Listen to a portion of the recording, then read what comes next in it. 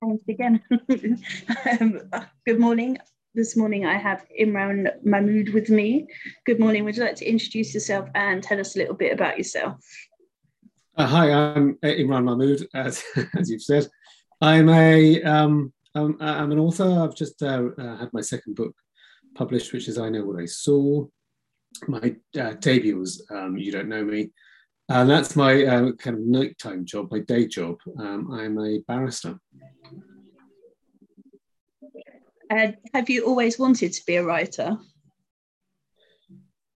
Not really. I always wanted to be a lawyer when I was younger, and then in the course of being a lawyer, particularly a trial lawyer, doing jury trials in front of juries, I found that I spent quite a lot of time in the job telling a story of one kind or another.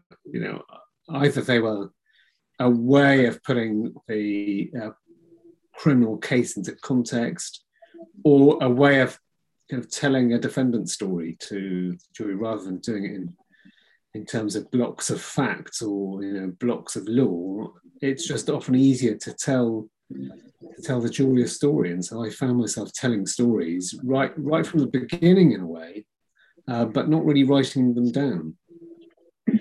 And what made you take the plunge and go for it?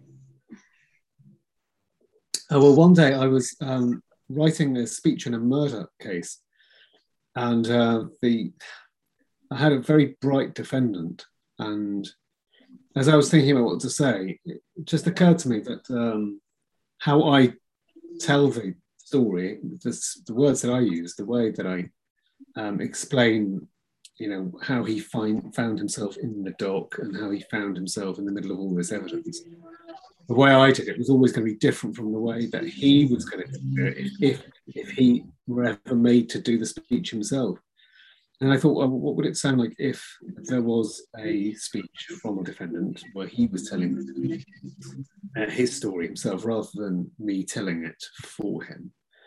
And then, so while I was waiting in that case, I was kind of flirting with the idea of what he would say, and I started writing it. And before I knew it, that first novel, You Don't Know Me, was kind of writing itself. It was, obviously different from the way I would do a speech, concentrating on things which, in my head would be more important to a person who's not a lawyer compared with a person whose job is to look at it legally. And so that's how it started. And I was just filling up time, really. When you're in the Crown Court, you can either pick up a book and read a book, or you can prepare your next case. But that's always quite hard work when you're tense waiting for the verdict. And so what I did was I started to write, and then when I was on a train on my way to a far-flung courtroom, I'd write, or if I was waiting for a jury or waiting to get on the court. And are you surprised by how well it's been received?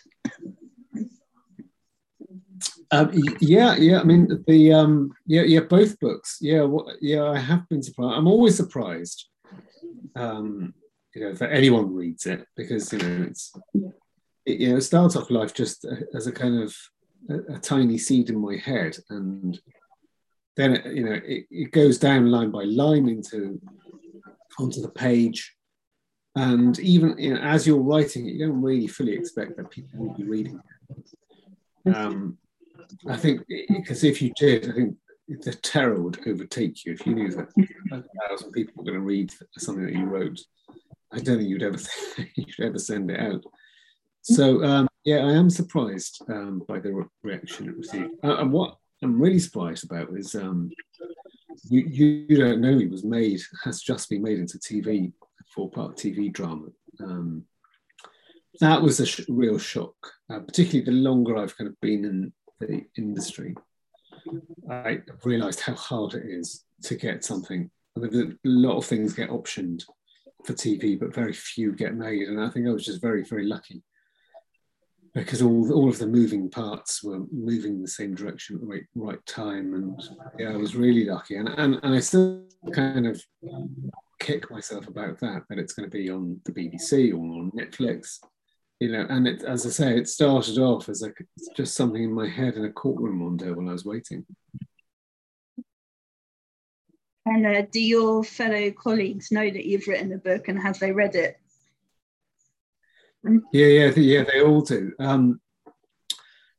Partly because you can't really avoid them knowing because of the whole publicity train. It just gets out there, and you know what people are like. Once one person knows, they tell another person, will tell somebody else, or somebody will pick up a paper and say, "Oh, I've just read the Times and I saw that your book was in it." Or one of the things which happened was I was lucky enough to be picked for Simon Mayo's book club, and because he on Radio 2, because it had such a wide reach. When that was aired, I got a lot of people calling me. So, people hadn't spoken to me in years who said, "Oh, I just listened to Radio 2, and I think I heard your voice on it." And I said, "Yeah, that was me." And then recently, I was on Clive Anderson's show on Radio 4, Loose Ends, and again, when that was out, I had people calling me saying, "Oh, I just driving to wherever, and I stuck the radio on. I heard you." So. Yeah, you can't really avoid it, and my name's all over the book. I haven't used a pen name, so yeah, most people do know now. What was more terrifying, releasing the book or doing a big court case? The court cases aren't really terrifying anymore, not really. But I've been doing it a long time. I've been doing it for nearly about 3 decades. I've been doing it for 30 years. There are days when some courts can be frightening, particularly if you're in the Court of Appeal, or like a very high-ranking court with high-ranking judges who are whose minds are pretty high-ranking as well. That can be quite frightening, but it's a different kind of fear. The fear of having your book out is I suppose it's a bit more long-lasting, because once your material's out there, it's out there, and you can't unsay it. You can't really be deleted that easily. Whereas you can make a mistake in a court, or say the wrong thing, or wish you'd said something different, and by the end of the day or the week, that'll be forgotten. But yeah, with a book, it's different.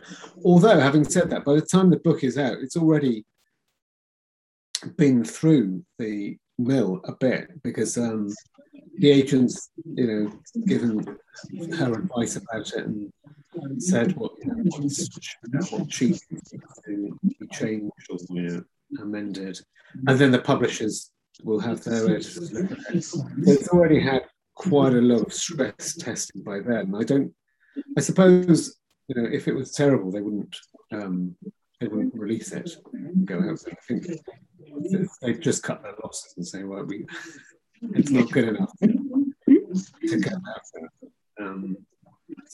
So to that extent, that removes some of the fear. And then when you get your first couple of reviews from people who you respect, and if they like it, then that can be a huge comfort.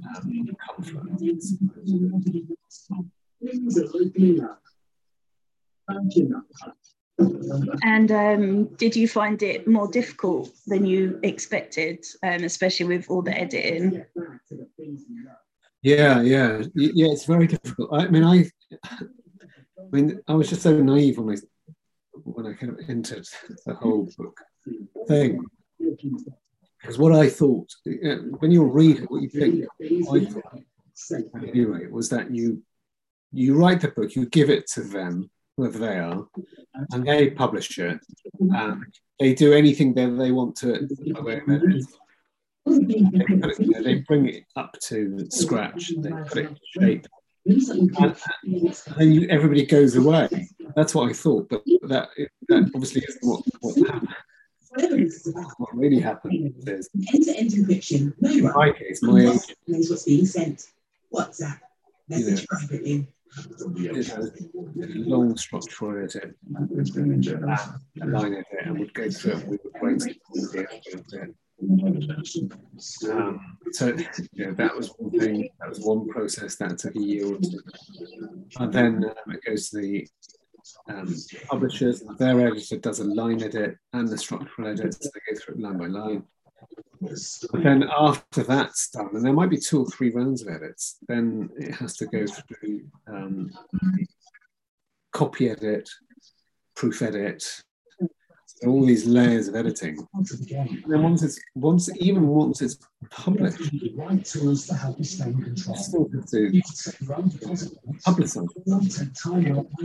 And it's a pleasure to do that, but it's all a part of the process. And then, one thing I didn't realize is that once you've written what they really want you to write another, they assume that you will. It's not. That's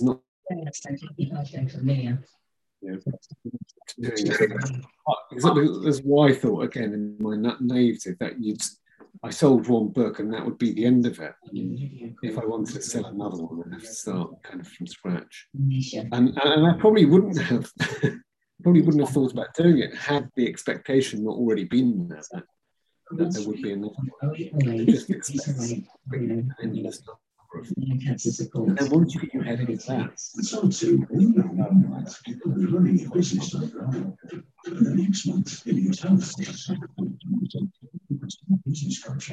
I can hear some TV coming through.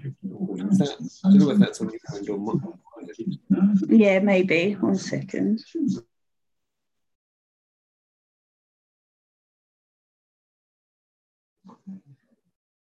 that better? That's much better. Yes, our radio. Oh, yeah, I didn't realise it was quite so loud. Yeah, I was just worried about pick up on the video. Yeah, usually you can't hear it actually, but yeah, it's quite loud today. So now you've written 2. Do you have the bug, and are you going to carry on writing? Yeah, well, I've just handed in the 3rd one, the first draft of the 3rd one. So we're just going to be working on the edits to that. That's probably going to take a few months. And I've started writing the one after that because, again, this is, a lot of this is luck. And, I'm always thrilled about having good luck. It doesn't always, it's not always good luck. But after I know what I saw, my publishers, Raven Bloomsbury, then offered me a 2-book deal. So offered me another 2 books, and so those are the ones I've just written the first of those 2, and just started the second of those 2. Would you consider writing any other genres, or do you like writing what you know? Yeah, I mean, I have to say, genre wasn't really a thing that I was, as a reader, that I was fully conscious of. I never went into a bookshop and thought, what kind of genre of literature am I going to buy? I usually just, flicked through, had a browse on the table, see what was there, see what looked good, and I would buy whatever seemed good. One day I would buy the #1 ladies detective agency, the next day I'd buy the new Donna Tartt, or the next day it'd be a book about it might be a kind of gothic literature, literary horror. It could be anything. So I wasn't really as aware of genre until I wrote You Don't Know Me, because what happened with that was that they publishers, when it went out, first of all, the publishers were all saying, we don't really know what to do with it. We don't know where to put it. And I didn't really understand what they meant by that. But what they meant was, it's not really crime fiction, and it's not really literary fiction, and it's not really true crime fiction. We don't know where to put it. And what they mean by that is, we don't know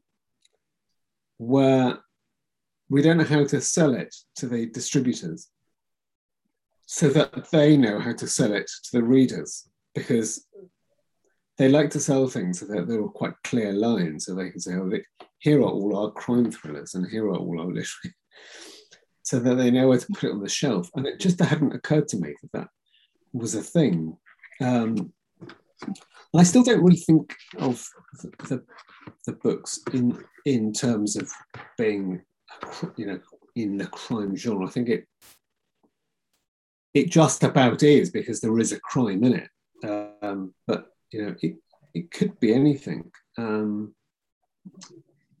Yeah, so yeah, you know, I'd be more than happy to kind of flip between genres if that was, you know, if the next book idea was, you know, didn't fit the crime genre, that wouldn't really stop me from doing it, I think. And do you have any sort of preferences or any wishes to write any particular books? No. Just it's usually the stories. So whatever the story is that's in my head that I want to get down, that's really what I'm after. You know, I want to tell the story in the best way I can, and if the right format for that is a crime book, then I'll do it in a crime book. Or you know, if the right way of telling it is through, you know, literary fiction, then I'll explore that way of telling the story. But I, you know, I think the story's for me the most important thing. You know, what is the thing that you're trying to get across, and you know, what's the best format for it? Yeah, it's only these publishers that want to put it in a category, isn't it? They do like their genres. I've learned this.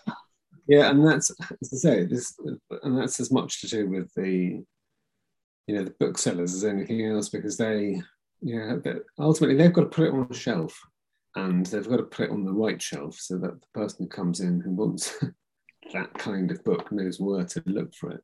So yeah, I you know, I understand that there's a commercial reality here, and you know, that these are, you know, this is just part of life. So we just got to get on with it in a way. Have you made lots of author friends?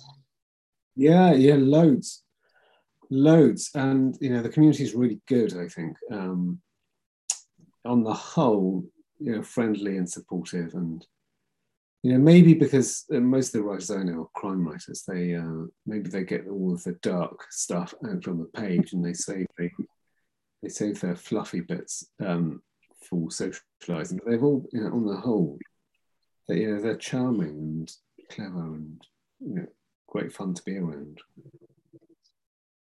And do you get a lot of feedback from readers? We get reviews, and it's always lovely to get reviews. And you know, ultimately and in fact, Twitter's quite a good medium for getting feedback.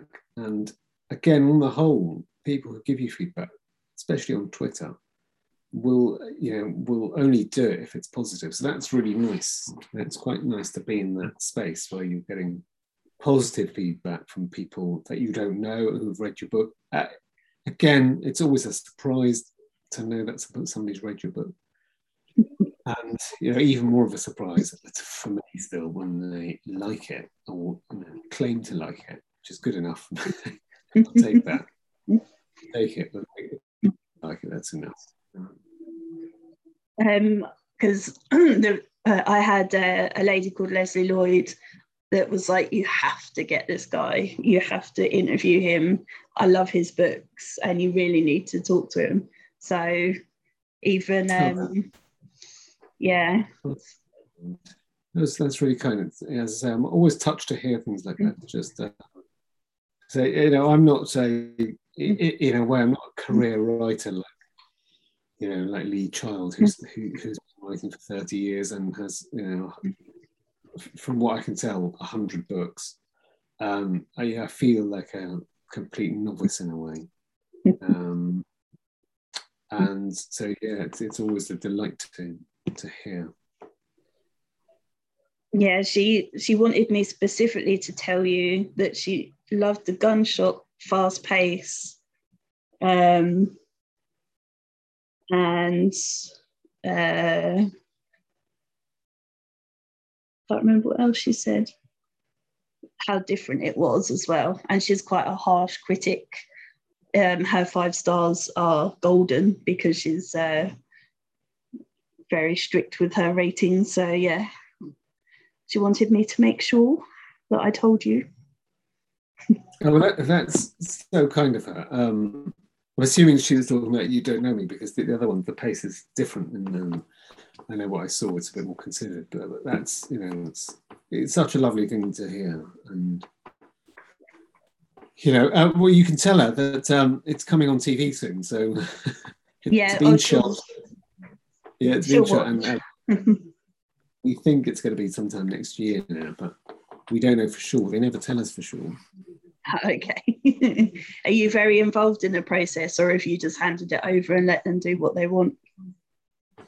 Well, there's a limited amount that you can do unless you're writing the screenplay. But you know, I was there as a I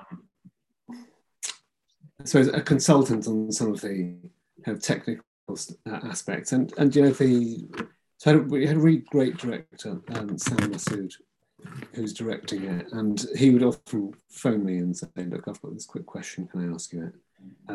Or the screenwriter Tom Edge, who you'll know from The Crown and The Cuckoo's Calling and all it's kind of hundreds of things. He's just so prolific. But even he would call or send me a message and say, "Look, do you think this scene works because it had a legal element in it?" And so I would help with that. And they took me along to the set to have a look at it and to see it being filmed, and that was amazing, really. Surreal, but so I've had some involvement, but probably as much as that's probably as much as I could expect. And so, you know, I was very happy with that. Yeah, I bet. And what's been your high point so far, your favourite moment as being a writer, if you can pick one out? I think being in, well, I see. There are a couple. So doing the big radio stuff like Clive Anderson's or Simon Mayer or that kind of stuff, Phil Williams and Radio 5 Live when he was there, and I was on his show recently. He's moved to a different station, but those things are really nice to do. Or things like being invited onto onto set. Something I would never see in my ordinary life. I wouldn't be able to go to these huge studios and watch 200 people putting together a drama, and you go there and you meet costume and set designers and the directors and lighting crew, all of that. You meet all the actors, and it's extraordinary. But every part of it's been great. There's so many high points. I listened to Adam Deacon recording the audio for You Don't Know Me, and even that, just to go along and sit down and watch him, listen to him recording the audio from a small booth and just watching process, it's extraordinary. And what's your biggest dream? You've achieved some of what a lot of authors want, so what's your biggest goal? Oh, I think just to be read. I mean, I've always thought that having or being there's an inevitable and certain amount of, I think, vanity involved in writing, because what you're really saying is, I've written this thing and I want everyone to read it, which is a bit like saying, I'm saying this thing and I want everyone to listen. And you can't escape that. The fact that there is a kind of vanity in that, or just showing off. But there's,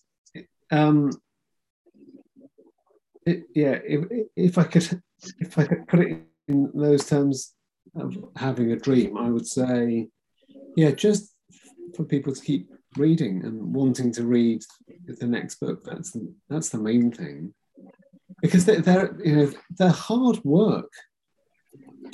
They take hours. It doesn't feel like it sometimes when you see the finished article, but when you're writing it, I mean, writing 100,000 words it's a long old slog.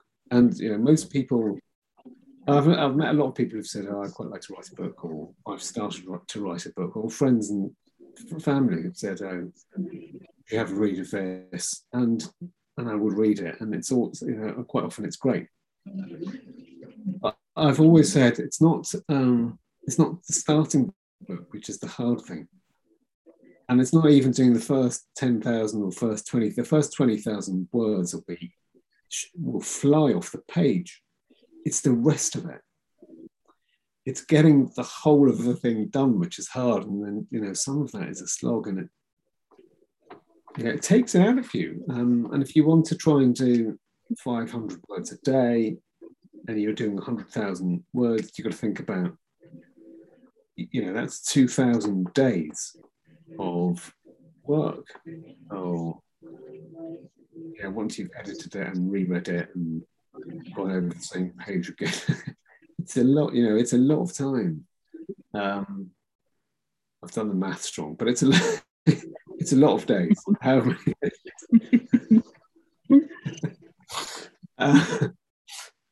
Yeah, 200 days rather than what I said, 2,000. Yeah, so it's which is a year of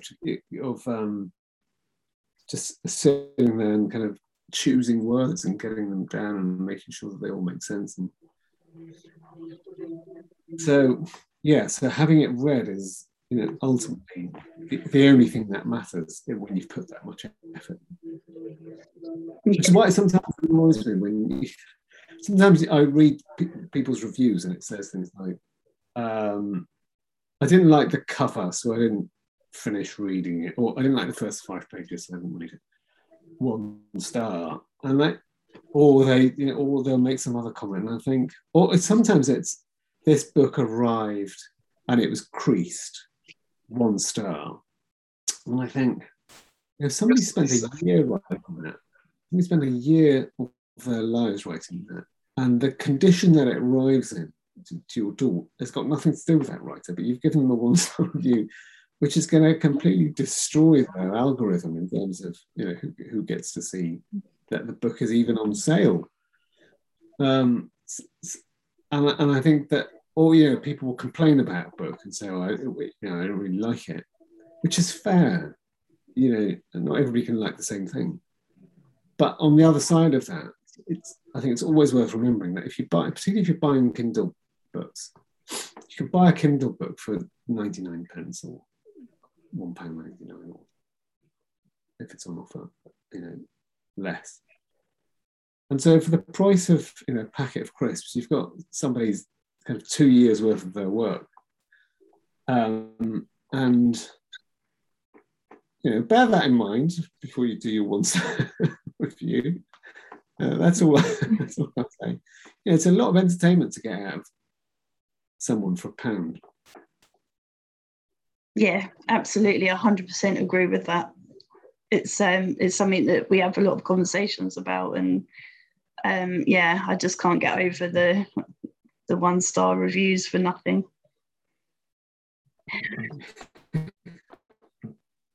If you're able to spend a day with any author, dead or alive, who would you like to spend a day with?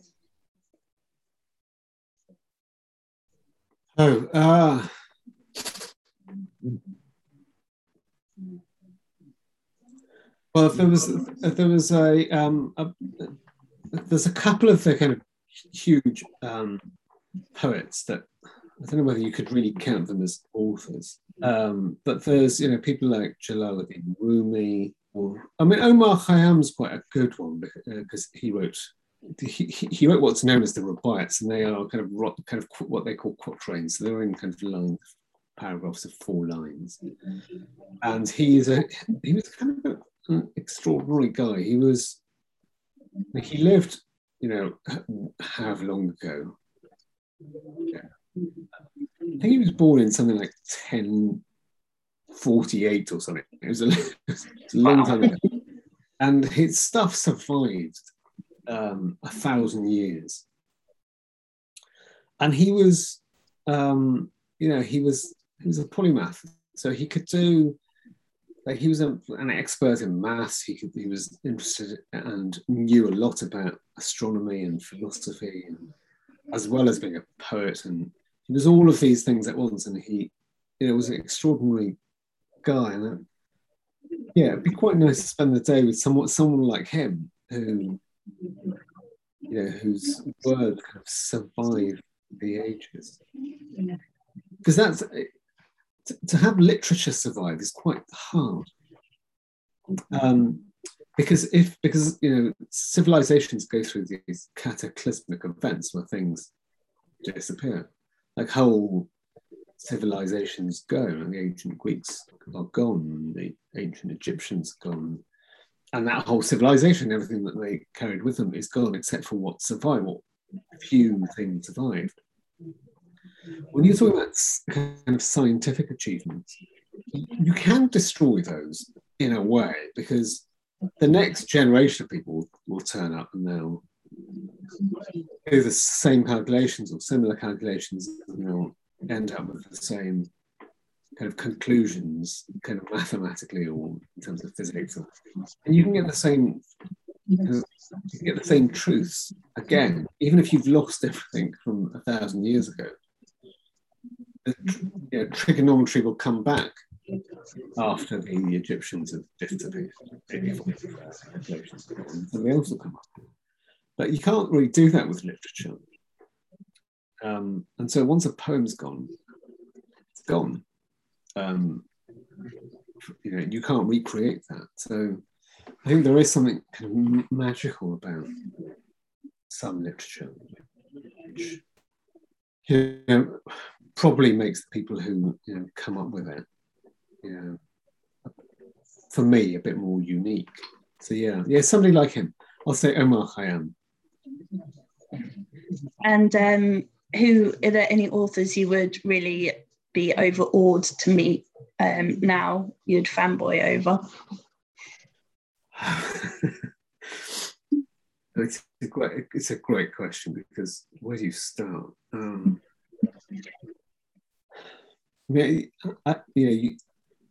I'd start with J.K. Rowling and say, and you could end with J.K. Rowling. She was, in a way, extraordinary, because not just her reach, she's reached everyone, but it's different from the kind of reach of someone like, let's say, Dan Brown, who also reached everyone. And I think the difference is that Jo Rowling's managed to speak to 7-year-olds and 90-year-olds, and across the world. And she did it in a way which kind of magnetically held their attention, not just over the course of a book, but over the course of repeated books. And there was a kind of fever, I think, that came with her books, which has never, I don't think it's ever existed in the past in the same way. And I doubt whether it'll be easily repeated. Of course, there are literary greats like Shakespeare who are, but I'm not sure that even Shakespeare had the same, for lots of different reasons. Which Shakespeare still reaches out and reaches people in a different way, and across the centuries, which definitely does say something. But I don't know. There's something about what J.K. Rowling can do. I think is, I think is extraordinary. I've not met many people who didn't like the Harry Potter. I've met a couple of people who it seems are determined not to like it and won't read it. but that's not good enough. But I think it's extraordinary. If you can move a 7-year-old and a 90-year-old with the same words, yeah, I think that's something else. Yeah, I was one of those people that queued at midnight to get, I think, the last book, and I was in my early 20s at the time, and I didn't care. I was going to get it, and I wanted to read it. So, yeah, that is something. I've never done that before or since. So, yeah, she did something amazing. Yeah, totally agree. Totally agree. What do you like to do when you're not working and you're not writing, if you actually get any free time? I've got 2 kids, so I don't have much free time. But whatever I do, it's nice to spend with the family.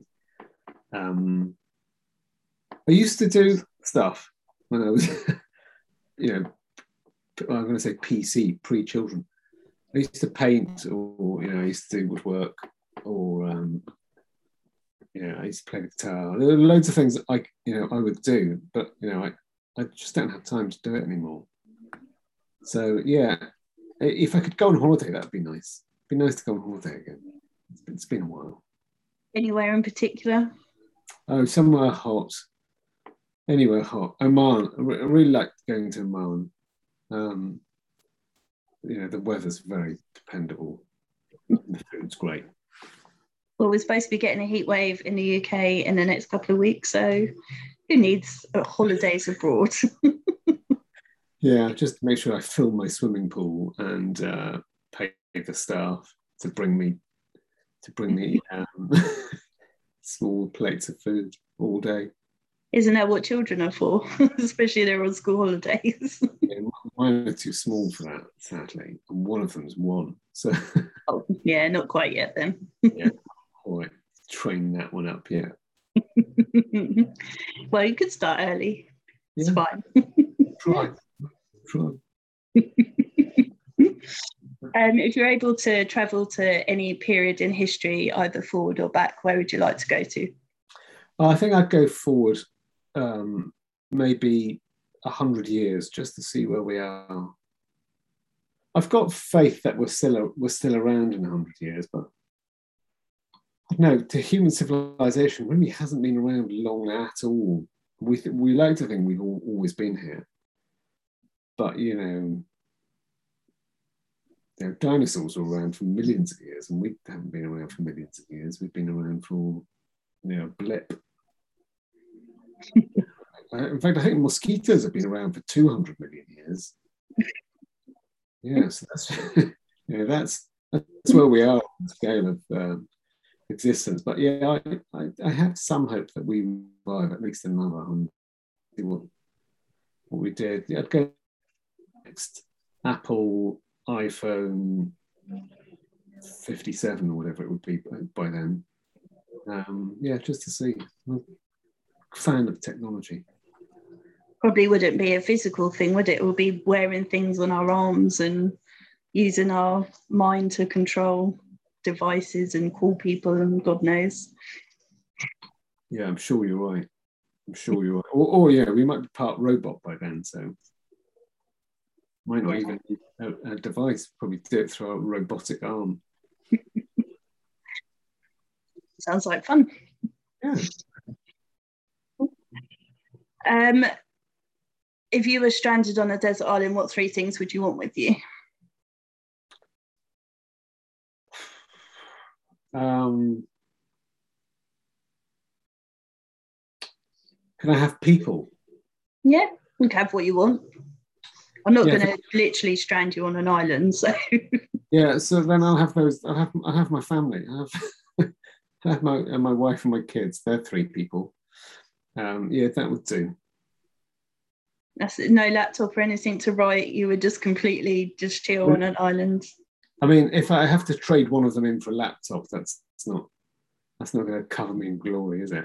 But if I could have kind of on top of that, if I could have other things, it'd be nice to have. Yeah, it'd be nice to have a phone, because if you've got a phone, you've got every book under the sun, every bit of music under the sun, every bit of film and TV and stores of knowledge. Yeah, you can't be bored if you've got a phone in your hand. How can you possibly be bored? It's got the sum of human knowledge in it. And it's a thing which you can fit in your palm, and every bit of entertainment you could ever want. Yeah, a phone.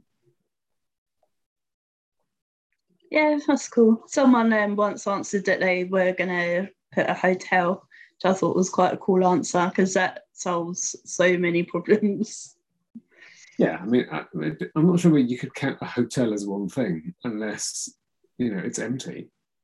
Because then you've got to have staff and you've got to have caterers and beds and furniture and pools and water. I think that's cheating. You may as well just say, the one thing I'll have with me is New York. New York. And yeah, that'll do. I won't feel that lonely. He just wanted a sofa. That was it. A hotel and a sofa. Sofa's definitely not bad idea. Yeah, I wouldn't fancy sleeping on a floor of an island. Yeah.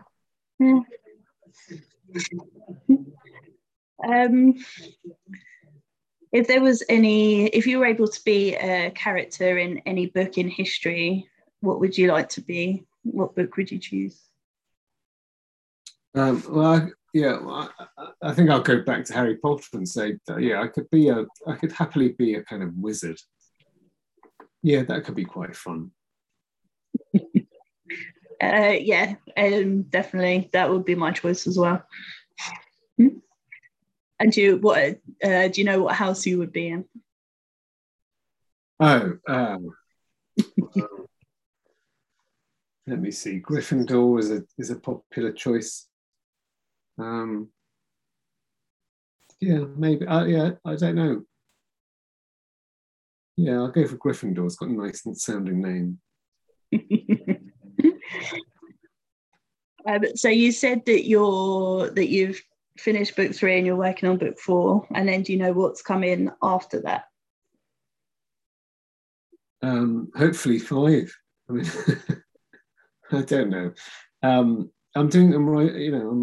writing some screenplays at the moment, so that's kind of going on as kind of in between everything.